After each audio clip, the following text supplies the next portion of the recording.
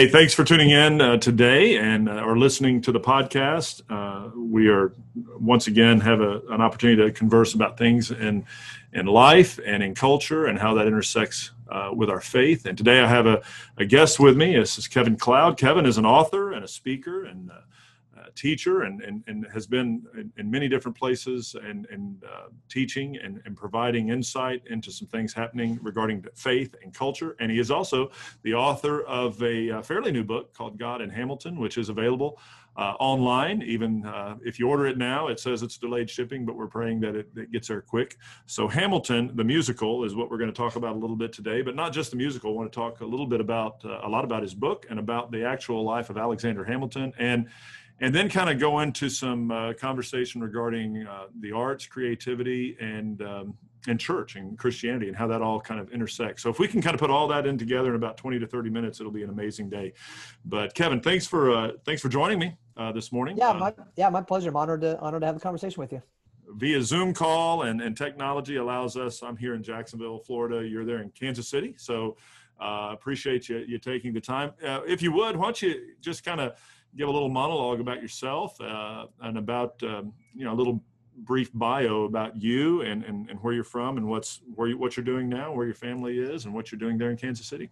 Yeah, so I live in Kansas City. I've been here my whole life. I grew up really not a church kid. I went to church sporadically, but in college got real involved with the church here in Kansas City and ended up working there and really fell in love with the church and was a church planter for 20 years. So that's what I'd done for a long, long time, planted 4 different churches in the Kansas City area.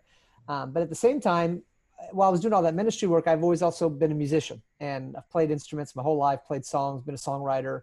I actually have a music degree from college. Okay. And so my entire life has been kind of right at this intersection of creativity and faith. And I've always experienced God. Maybe the most I've experienced him have been in creative moments, playing music, watching movies, watching musicals. Just always have a sense of God's presence in those moments. And so that's kind of been these 2 tracks that my life has always been on, this creativity music track, but also this ministry and church track. And when I saw Hamilton, maybe 3 or 4 years ago, I saw it in New York, and it felt like those 2 worlds just came into that theater and just exploded in my mind and in my heart and in my soul. I mean, just had this profound experience of God's presence in the middle of this amazing story. And, went home and listened to the music as much as I possibly could, just over and over and over again, just continued to listen to the soundtrack and continue to be moved by the songs. And then also I read the Ron Chernow biography about Alexander Hamilton. And as I read that biography, even more so learned about this man's life and his faith and really saw these great themes of the gospel: death, redemption, surrender, forgiveness, grace, really at the center of this musical and the center of his life. And had so many conversations with people who had seen Hamilton and loved Hamilton, and just thought I'd write a book to try to help people connect some dots between this really creative, beautiful piece of art and these important spiritual themes in each of our lives. Well, Hamilton, when did it first hit in Broadway? I should know that. I want to say 2013, 2012 was maybe when I don't know if that was like the Broadway launch, but that was when they started doing kind of workshops and whatnot. But I think around then is when it started. So it really, when it first comes out, living here in Florida, not to go to Broadway is a flight and a hotel and a plan and a vacation. And my wife and I have been to New York City. Unfortunately, we have not seen Hamilton live. We have seen some other musicals there, but Hamilton is just one of those. It kind of blew up in the theater world, of course, and then there's the off-Broadway, the traveling troupe, and all of those things. They're coming to town. Of course, it was coming to Jacksonville this spring, and then the pandemic hit, and that shut it down. And I don't know if you've watched, like millions of others, the John Krasinski "Some Good News" YouTube show that he did. There was the one episode where the young lady is she didn't get to go see Hamilton. Well, she's from Jacksonville, so she was wanting to see it here. And then, of course, Lin-Manuel Miranda and the cast join in on an orchestrated Zoom call. And I wish I could say that, hey, guess what? Guess who we have here today? And then hit the button and here they come again. I may edit that in if I could borrow that. I'll probably get in trouble for that. But just recently, of course, Disney Plus, their streaming service, released I think it's a 2016 recording that they put together, full on version of the stage production, not a movie version of it, a reenactment, but actually recorded there in New York, and that has kind of brought this Hamilton mania again. It's kind of a second wave. Using the original cast, putting them there, and so now they're on Fallon, Jimmy Fallon at home again, Zoom call interviews, and you're seeing all these things popping up. And those actors and actresses, many of them, almost all of them, are doing other things at this time. Some may still be. They're not actually doing anything in New York right now, but maybe part of the cast. I know that you have had some contact with a cast member there in New York, from who actually I think wrote a response or a review of your book, and just really seeing some of those things that you kind of unpacked regarding Alexander Hamilton. So we've got these two kind of tracks. We've got this musical, artistic theater. Then you mentioned, there's the church, and the church and art has not always merged well together. Right. And in some cases it still doesn't. And I heard you speak where you said there are always people, and we know this, that if you start bringing up a musical, you got some folks that say, "Oh, I hate musicals." I don't, there are also people that hate movies, they hate books, and they hate it. There's people that really, they love to tell you how much they hate about everything. But what is your take on the church and the arts, and how those things aren't necessarily or shouldn't necessarily be exclusive?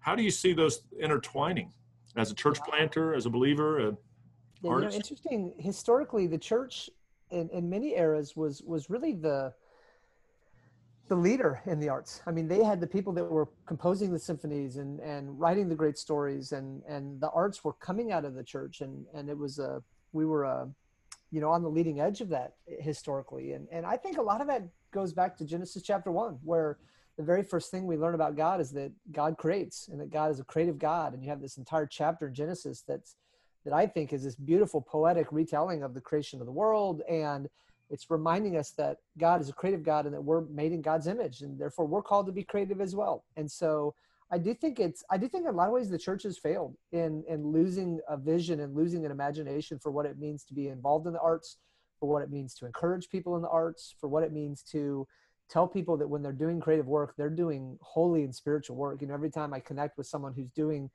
an actor or anything creative whatsoever, I'd like to tell them what you're doing is just as important as what I did for 20 years as a pastor.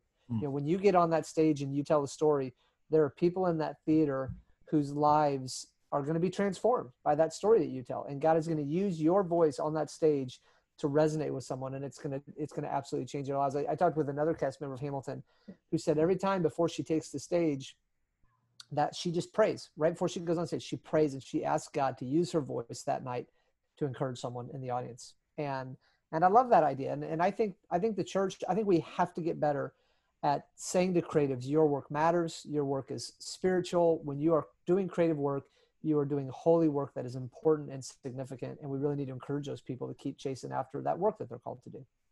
Yeah, I agree with that. We've seen that even in our own church. Just some, I think I mentioned to you, we've got one of our pastors on staff that has started a Fellowship of Christian Artists at a high school to connect with the students. And many of those students that we've discovered, it's kind of in fact, Fellowship of Christian Artists locally is kind of hand in hand working with Fellowship of Christian Athletes, which is actually Fellowship of Christian Students. Anybody can go to any of these, but there is that whether you want to call it a subculture or a subgroup of the arts group within the schools that sometimes, at least from their own admission, don't feel any, the church cares, or that they care for going to church, or that Christianity is kind of mutually exclusive from that. And yet there are believers that are artists, obviously. There are believers that are in the musicals and the plays there, and even in community theater. And so just to kind of encourage them on that avenue, I appreciate what you've said. I think that's so important. The creatives, the creation, the creator, God himself, who has put that in us as his image bearers to show and to share. Yeah, just to follow up on that real quick. I work now, I've been a church planter most of my career, but recently within the last year, I transitioned to a faith-based nonprofit called the Culture House. And we're an arts conservatory. We do theater, dance, music, and art. We have all kinds of kids programs, but we also have a professional division. So we're kind of living in both worlds. But my boss, Jeremiah, who's run this organization for 20 years, he says that over and over, he's seen creative people that have almost felt like they've had to choose between their creative work and their faith, and that they didn't feel encouraged or inspired, or even that the church was actively discouraging them from doing the creative work they were called to do. And so they almost had to choose, am I going to go do this creative work that I really feel called by God to do, or am I going to stay in the church and be a part of this church community? And that's tragic to me. I mean, that is a failure of the church, not encouraging, inspiring. I had another, as I've traveled and spoken about my book, God in Hamilton, I also do these workshops where I kind of talk about creativity and faith and how to live at that intersection. And I had another college student come up and talk to me who said he had just graduated college, and he was a theater student, and he was starting a new theater in his town. And the town didn't have a theater at all. And he really hoped that he could tell stories on the stage that would encourage and inspire. And it wasn't a Christian theater company, but he wanted to run the company and do it in a Christian way. And he told me that his pastor and so many other people said to him, why are you going to go do that? That's not, holy work. God can't use that. Go do something else with your life. Go do something important with your life. And I think that's been the experience of a lot of people in the arts. And again, it is from my perspective, a tragic failure that we haven't had the imagination to encourage and inspire and kind of breathe life into these creatives and the incredible work that they can be doing.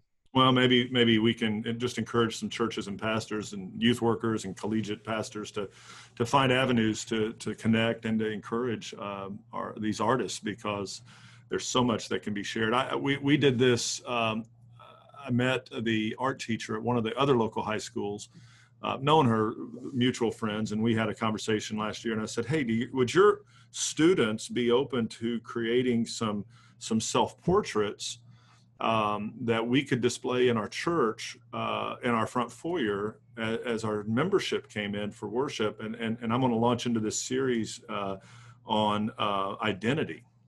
And it was one of those, public school kind of, well, we got to get permission. I said, get permission. And so, students signed off, and I will tell you, I had more comments from church members in a very positive way. And and from these students, we had families from these students, they wanted to come and see. For a month, we had their art displayed. We didn't have a competition. There was not, no one's winning ribbons. It was just a display of the self-portraits and the creativity and the talent from these young people. Really, I think it overwhelmed some of our membership we've not done that before. We need to do things more like that. And that was just one, maybe I did one thing right at that point. So I was pretty excited it worked, and we were able to kind of to encourage the artists in our community, these young artists. Well, and it's a beautiful example of, as a pastor, you're inviting these artists to now participate in the life of the church. Mm-hmm. And I would assume that for many of them, that was the first time that's ever happened before.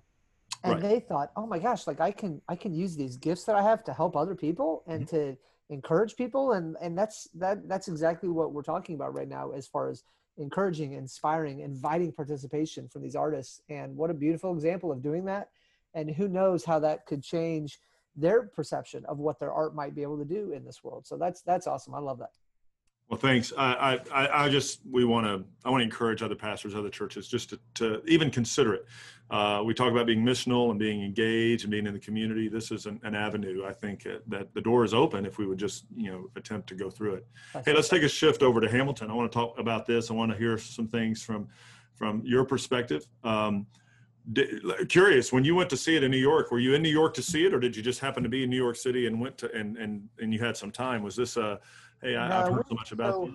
Yeah, so we went to see it. Well, that's not entirely true, actually. So my wife and I, we try to go to New York every couple of years. We're both huge musical fans. She performed growing up. I've always loved listening to them, and I write music. And so that's just always been a part of our lives. And so we had a trip scheduled, and we kept hearing about Hamilton, and we just thought, oh man, this would be amazing. But tickets were outrageous, and it just was like, it wasn't going to happen. And so, but we just kept checking. We knew when we were going to be there. And like every day we just get on the website and just see, I wonder if any tickets come up or if they release any new ones. And one of those days we got on and checked, and they'd released a new block of tickets, and they had them at face value. So we got some somewhat reasonably priced tickets and got to see it. And honestly, I'd heard a lot about it, and everything I heard was just like, this is the best musical ever. This is going to change your life. And I honestly went into it thinking, like, I was very excited, but I was thinking it can't be that good, right? I mean, it's a musical. and I'm sure it's going to be wonderful, and I'm really, really excited to see it, but it can't be that good, right? And then I saw it, and I left the theater just in this stunned silence. I mean, it was that good. I think it was Michelle Obama who said after seeing it that it was the greatest piece of art in any form that she's ever seen. Wow. And I certainly agree with that. I don't know anything that I've seen or experienced that has impacted me more deeply. And I mean, it's the story, it's the music, it's the choreography. It's been interesting as it's come out on the movie. I've had a number of friends who have seen it for the first time. And I mean, I wrote a book about it, so they know I'm a huge Hamilton nut. But what I've heard most from people is just the choreography is so moving. Watching them, these dance moves that they have on stage and how it goes along with the song of the story is just so powerful. But everything about the story just was so moving, so powerful. It's a genius work of art. But like I said earlier, I left the theater not only feeling like I'd just seen this remarkable piece of work, but I also left the theater with a profound sense of having experienced God's presence. I mean, the show is just filled with these moments where Lin-Manuel Miranda actually calls them moments of action, where something happens on the stage and that moment confronts our lives as the audience, and it demands a response from us, and it makes us say, what am I going to do in response to that? So there's a moment where one of the most powerful moments, I think, is where Alexander is forgiven by his wife Eliza. Alexander has committed an affair, and he's betrayed his wife horribly. It became national news. It was the first government sex scandal, and Eliza's devastated. She's so angry that she burns the love letters that he had written to her and that she had written to him. You can imagine those being his most treasured possessions, and she's burning them because she's so furious with her husband. And but Eliza Hamilton walked deeply with God, and learning about her life and her faith was one of the real joys of this book project. She was a remarkable woman and had a deep faith. And eventually, in fact, one of the women that plays Eliza, I interviewed her for my podcast, for my God and Hamilton podcast, and I asked her about that scene, and she said, I don't think Eliza could have forgiven him without God's presence and God's work in her life. I just think it would have been an impossibility. And so that's what she's thinking about as she's playing that moment, is working and praying through, how do I forgive her husband? But she finally forgives him. And when she forgives him, the chorus sings out, forgiveness, can you imagine? And when that moment happens, you feel the atmosphere in the theater change in an instant. I mean, it's amazing. This I think it's the Holy Spirit, but it's this presence of this truth that just settles in on the theater. And what's happening, I think, in that moment is every single one of us is wrestling with this question of, oh my gosh, am I going to forgive the people who betray me, who hurt me, who have wronged me? Am I going to follow Eliza's example and forgive the people who've done that to me as well? And that's one example of many where you just see these incredible moments that connect to our spiritual lives and that can directly transform the way that we live today. I think that is you've hit on exactly what I think is probably the key element of the story, at least for me, from my perspective.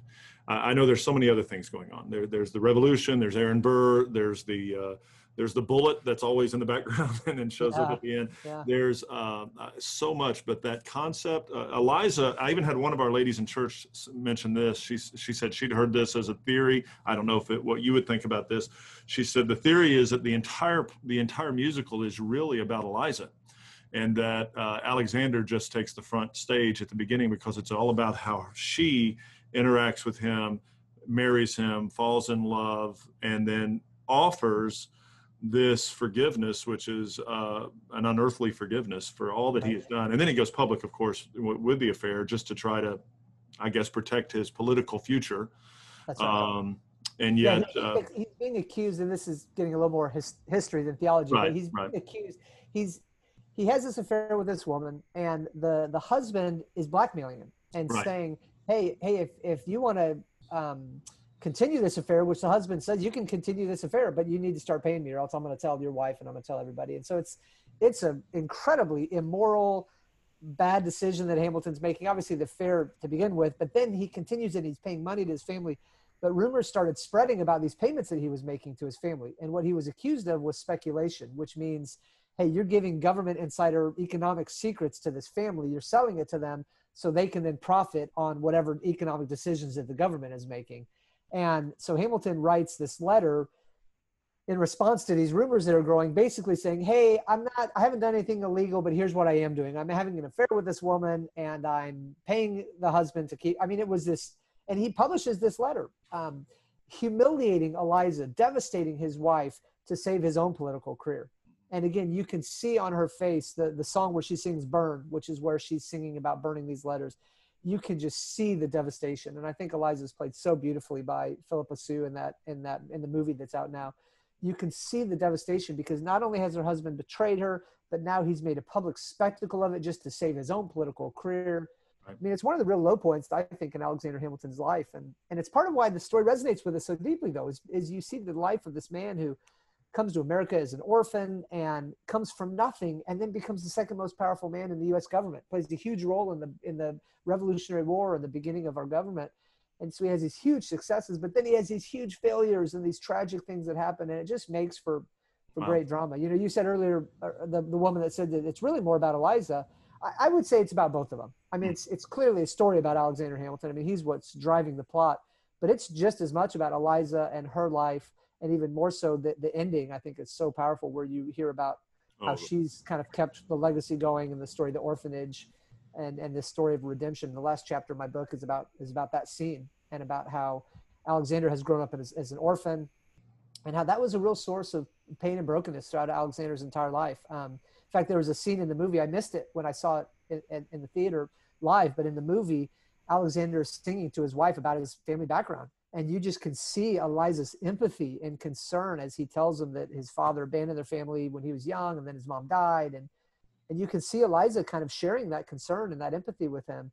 And then after Alexander dies, Eliza feels called by God. I mean, it was absolutely a call that God put on her life, and that she felt that God was telling her to do this, to go build an orphanage. And she's a part of this group of women that founds the first public orphanage. And she says, every orphan that I work with, I see Alexander's eyes. And to me, that's this beautiful story of redemption, of Eliza taking this really broken part of her husband's life, an area where Alexander felt a lot of insecurity, a lot of self-doubt, a lot of shame from, that he didn't come from these great families like some of the other founding fathers had. And then she redeems it and makes it beautiful somehow in ways that only God can. And that's the promise God makes for all of our lives, right? Is to redeem our lives, to take the broken, dysfunctional parts of our lives and somehow make them beautiful. That's what God does in our lives as well. And these moments, again, they're just at the center of this entire musical. And when we have eyes to see those moments, we can walk away from that story and just say, what a beautiful thing that Eliza did for Alexander in redeeming that brokenness. And, oh, God, will you do that in my life? And it gives me hope that God can take the broken parts of my life and make them beautiful as well. Yeah, we're tracking exactly the same. I think that's so incredible. And the orphanage that she founded, I believe, is still in may not be under the same name, but it's still in New York. It's still functioning. That's right. It's still functioning. It's called Graham Windham. Graham Windham. And again, talk about a legacy. This organization that's now for 200 years been serving kids in need in New York City. And in fact, I connected with the president of Graham Windham when I was writing this book. I interviewed him, and he said that moment when he saw the musical, when she sings, I see in their eyes, I see Alexander every time. He said that really is the spirit that animates their work that they do today. That when they look at the kids, these kids in need, poor kids in New York City, that are struggling, family issues, whatever, that he sees potential in every single one of them. And that he thinks that the work that they're doing is helping them tell a new story and helping them rise above their circumstances and become more than they maybe could have become without some help and without organizations like Graham Windham and the people that invest in their lives. So it's a beautiful example of how that legacy continues to have an impact in the world today. Well, pure and undefiled religion is the orphans and widows, as the scripture says. So look at that as it lays there. Wow. Yeah, I just you start with Eliza and her sisters, and then the song "Helpless," which is a huge song. Yeah. It's that's one of the on the replay list. I just listen to that one a lot. Yeah, and yet this helpless woman, helpless in one sense, then second act, helpless. What do I do now? And then what she lives for. Now back to history, I think another 50 years after Alexander is killed. So yeah, Alexander was young, and that's one of the tragic parts of the story. He was a young man when he was shot and killed. I want to say he was in his late 40s, maybe early 50s. Well, no, it was late 40s, because I think Eliza lived to 97, 98. She lived very, very, very old. So that would have made, I'm terrible at math, 48, 98. Is that right? Yeah, that's right. Close enough. So Alexander, I mean, he had years ahead of him where he could have done so much more, and yet this duel with Aaron Burr tragically takes his life. We think politics today is out of control. I mean, this was the sitting vice president who shoots and kills the former Secretary of Treasury on the dueling grounds, and it's just an absolutely remarkable story. And that's the interesting thing about that is, so Lin-Manuel Miranda, he reads this Hamilton book, and his first response is, I think this is a hip hop story. And it's so interesting, the story of revolution and the story of defiance, and how that kind of resonates with the roots of hip hop. And I'm certainly not an expert on hip hop by any means, but it's so fascinating to me, the medium that Miranda chose to tell this story. And I think that's another reason that it connects with people so much, is it was such a creative move to tell the story of the founding fathers by using the genre of hip hop. Is just a brilliant artistic and creative move, I think. Yeah, he's been able to bring a lot of folks who would not necessarily consider themselves fans of hip hop or rap to Right. enjoy this. Ten That's Commandments of a Duel is a takeoff of a Biggie Smalls song. So I mean, it really, as you kind of look at that, which, you know, you're looking at me and you're going, yeah, I'm sure I know all these things about Biggie and Well, you know more than I do. I'm impressed. I'm so impressed. Look at that. See, so I had no idea. I thought it was just the 10 Commandments, and I looked it up, and they said no, there were actually like 25 commandments for a duel, or 25 rules, but he shrunk it down to 10. Sure. Artistic license, yeah, that's fine. It is a musical. It's not a. It would have been a long song. Oh gosh, yeah. I'm like, let's get to the end, please. But it also I didn't know, but there was, and I saw some videos and people telling me, said there was a Biggie song that connected. I don't know. I don't know enough to talk about it necessarily, but there was that connection that brought in that genre, brought in that fan base. And so I've even had family members, some members of our church and others have said, hey, do you think Hamilton would have been as big? And I don't know. I said, no, I don't think so. I said, do you think it would have been as popular if it was an all-white cast? And I said, well, no, I don't think it would. I think that's part of, I don't think it's necessarily a gimmick. I think it is the style of music. I think Miranda's heritage and culture drives this as well, as Hispanic. But nevertheless, as you look at this, he's bringing in all these characters. But what I found interesting, this is just as someone who loves history, I've had folks come to me, young folks, and not so young folks, said, "Hey, was this person and that person, were they black or were they white?" And I said, well, you know, this is the America today, this multicultural, Right. Trying to kind of cross all these lines. When you're looking at the pictures of the founding fathers, they had white skin and powdered wigs. I mean, that's what they look like. Yeah, my son is 9, and he was watching the musical with us on Disney, and you know, he said, "How come George Washington isn't in this show?" And I said, "Well, he is, buddy. That's him right there." And he said, "That doesn't look anything like George Washington, Dad." George Washington, no. But the line that I've heard that I love the most is that this was a story of America then told by America now. That's great. And I think that's a really powerful way of saying, hey, our country has changed, and this is. I think that putting actors of color in those roles brings up really important conversations about race and equality. And you see that conversation in the middle of the cultural square today with what's happening with our culture and the question of race and equality. And I think Hamilton played a part of that. Interestingly, there's kind of a debate now where a lot of people are saying, hey, this isn't revolutionary enough. I mean, what Hamilton doing hasn't been enough, and it needs to be more revolutionary than this. And there was one, I actually saw Aaron Burr, who's played by Leslie Odom Jr. And I saw an interview he did where he had a young black woman call him up and say, hey, our friends, we saw Hamilton, and we kind of think that it's a bunch of people of color telling a white person's story. And so we're not that inspired by it. It doesn't seem revolutionary enough. So it's interesting even how much America has changed in the last few years when it comes to these issues and these topics. But I think that putting actors of color into those roles was a really powerful move. It forced some conversations about race and equality. And I think that they are conversations that desperately need to continue happen. And that to be honest, as a white male in this country, that I have to be someone who's listening and learning as much as I possibly can about the story of people of color and the racism that they face every day, and what I can do to eradicate racism in every way, shape, and form that exists in our country today. I agree. I agree wholeheartedly. I think I think this Hamilton was a good step in the right direction. And now that it's popular again, I guess it was never not popular since it's come out, but I think the Disney thing pushed it really up, and especially with what's going on today, everybody trapped at home. Sure. So now they're watching it and they're conversing about it and they're talking about these issues and these themes, and they're going back to the original actors and they're interviewing them and asking their thoughts on that. And there's some very interesting, it'd be worth, people to kind of search some of that and look at what some of these conversations are. And as you said, let's listen well and see how we respond rather than speak first. I think that's right. Maybe that's a quote from Speak Less, Smile More, something like that. I don't know. So maybe we can go there. Talk less, smile more, Aaron Burr. That's right. That's exactly right. Hey, I don't want to keep you too long here. So let me ask you a few questions that maybe came out in some conversations and then and I will put at the end of the podcast and on my podcast, I'll put a link to your website as well as to your book. And so people can get a copy of that ordered. I think there was an article recently on Christianity Today as well. If not recent, it's being reshared.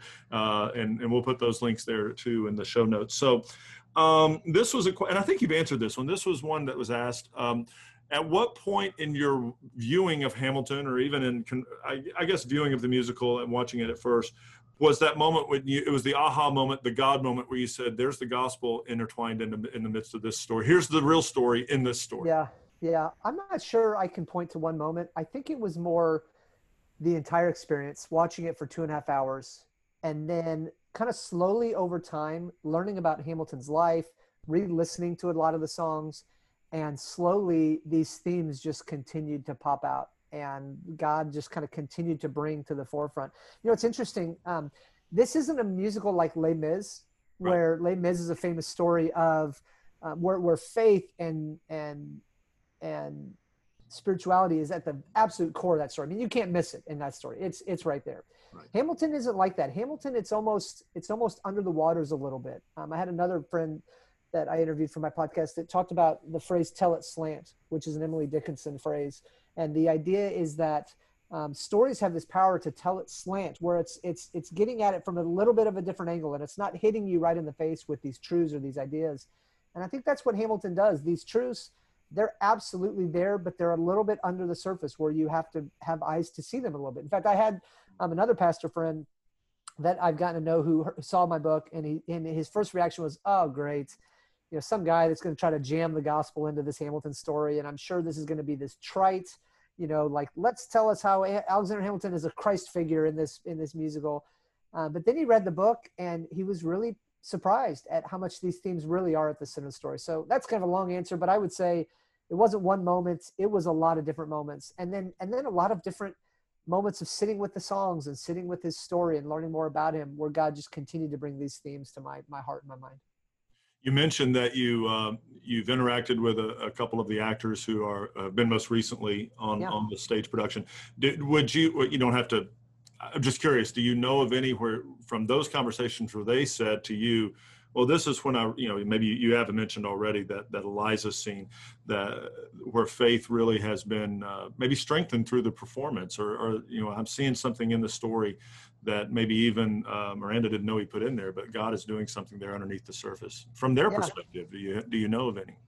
I don't know of any from the story. One cool story I can share is that so Lauren Boyd is the actress that wrote the really nice review of my book, and it's actually on the back cover of the book. And what she said was that reading the book actually helped her gain compassion for Alexander Hamilton, because she was telling the story of the stage, and each time it would get around to the affair and to publishing the pamphlet to kind of save his political career, she almost had this heart towards him, thinking, how could this man have done this? What a huge betrayal. This guy's awful. I don't like this person. But in reading my book and learning more about his story and learning about the just the weakness and the brokenness that all of us experience, that it helped her shift her perspective and feel more compassion towards him as a human being and as a central part of that story. So I'm sure that everyone that's in that story that plays it on stage has these moments where they look at it and they say, what a profound moment of truth and wisdom and transformation. And in fact, there's the story of how the cast, still to this day, it was a tradition that started with the original cast, but they all do it to this day, where they all pray before the shows and they circle up before the performance. And the original prayer was that this story would be used to change every person's life that's in the theater, whether they were the cast, in the orchestra, or obviously people that came to see the show, that story would transform their lives. And certainly there are countless stories of that happening. One cool story for me was, as I've taught this workshop around the country, one middle school girl came up and talked to me, and she said, I was going to run for student council. And then the last minute, I almost bailed because I was so nervous about giving a speech, and I was worried about that I might lose, and it might, I might be embarrassed. But then she said she just saw Hamilton, or she just seen Hamilton, and she said, I thought about Alexander Hamilton, and I decided I wasn't going to throw away my shot. And she ended up running for student council, and she won, and she got the position. And when I said to her, I said, that is so amazing that you were afraid and you were not sure if you wanted to do something, but you stepped into that fear, you stepped into that self-doubt, and you moved forward and you took initiative. And I said to her, I said, if you do that every single time that you're faced with fear and insecurity and self-doubt, if you step into that and don't throw away your shot, your life will look radically different 50 years from now than if you shrink back in fear and insecurity. And it's one example of, I'm sure, thousands of people say this story changed my life. Even in a small way, it changed my life. That's encouraging. Easy question or hard question. You have to pick one. One. What is your favorite song from the soundtrack? That's a hard question. You got to pick one. That's a hard question. Oh my gosh. I've watched the movie a couple times already, and each time I watch the movie, it's just like, oh, what a great song. Oh, I love this song. Oh, I love this song. This song is so good. So we'll say, what's today's favorite song? Yeah, today's favorite. I will go, I'm going to go with the last song. I think the last song, Who Lives, Who Dies, Who Tells Your Story, where Eliza is singing about the legacy, where Eliza is singing about the orphanage, is so powerful and so beautiful, and such a beautiful picture of redemption. And in fact, at one point, the song before, Alexander is talking about all the people he sees on the other side. He sees George Washington and his mother and John Lawrence. And then I think the end of the musical is where Eliza has finally gotten old and looks up to the heavens and has died and sees her husband again. And like, I get chills just thinking about it. There's this gasp where she is so emotional, and you finally see her redemption of being, redeemed with, and not redeemed, but reconnected with her husband again. And it's just such a beautiful end to the musical. So I'll say that one. Another one that always pops up, and this is my second one. I'm sorry, no, just one. But you broke the rules. The song Nonstop, I think, is just such a beautiful song and covers so many important moments of the story of what's happening with the Constitution and all the writing that Hamilton is doing, and really does capture a central part of Hamilton's life, which is he wrote so much. And the line, why do you write like you're running out of time? Write day and like you're running out of time. That was really true of him. And there's a scene in the musical where he has almost this it's like a writing desk, but it's a portable writing desk that he carried with him everywhere. It's actually in the Hamilton Museum, where he would be on horseback and he would be writing out essays and writing letters and writing articles to publish. But the idea of the power of the word, the power that the written word has to shape people, inform people, and change opinions. But Hamilton was a prolific writer and a brilliant writer. And, the scene of George Washington deciding not to run for president for the third time, where George Washington is kind of sharing that speech. It's a beautiful scene in the musical because Hamilton, the historians think Hamilton probably wrote that Washington gave Hamilton the big kind of overarching themes, but then Hamilton is the one that wrote it. And then the musical, you see Hamilton kind of working it out, and then he and Washington cross, and then they start singing it together, and then Washington starts kind of singing it towards the end. And it's just like a really beautiful historical detail of how Hamilton's writing really impacted the country in a time where they needed a strong, powerful message from George Washington to kind of continue this democratic experiment. Okay, I'll give you two. That's two favorite songs. That's good. That's good. My goodness. Loving music, loving history, loving great stories. And now all these folks that are finally figuring out who that guy on the $10 bill is. It's an amazing. Right. President Hamilton, right? No, not. Yeah. Well, he was vice president for President Franklin. No, he wasn't. No. So we're trying some history lessons. Okay. Your book, God and Hamilton, when was it released? So 2 years ago, it was summer of 2018 was when the Okay. book came out. Yep. It's still available. It's available online. And if you can find a brick and mortar bookstore, you might find it there, but you can definitely get it online. And I would say for those that are looking at Amazon or Barnes and Noble online or anywhere else you might order it, to go ahead and order it. It says today, it says there's a delay in shipping, but we're already seeing that some of those delays are not as delayed as it seems. So get you a copy of the book, God in Hamilton. That link, I'll put an Amazon link on there, or to Kevin's website where you can go there as well. Do you have any other books in the works? Any other things you're thinking about at this point? I do. So I travel the country and I teach this creativity and faith workshop. It's all about how to live at the intersection of creativity and faith. And so I'd love to write that book someday. I'm kind of pitching right now to publishers and trying to see what I can do. I got to sell some more God in Hamilton books before publishers start sitting up and listening to what I actually have to say.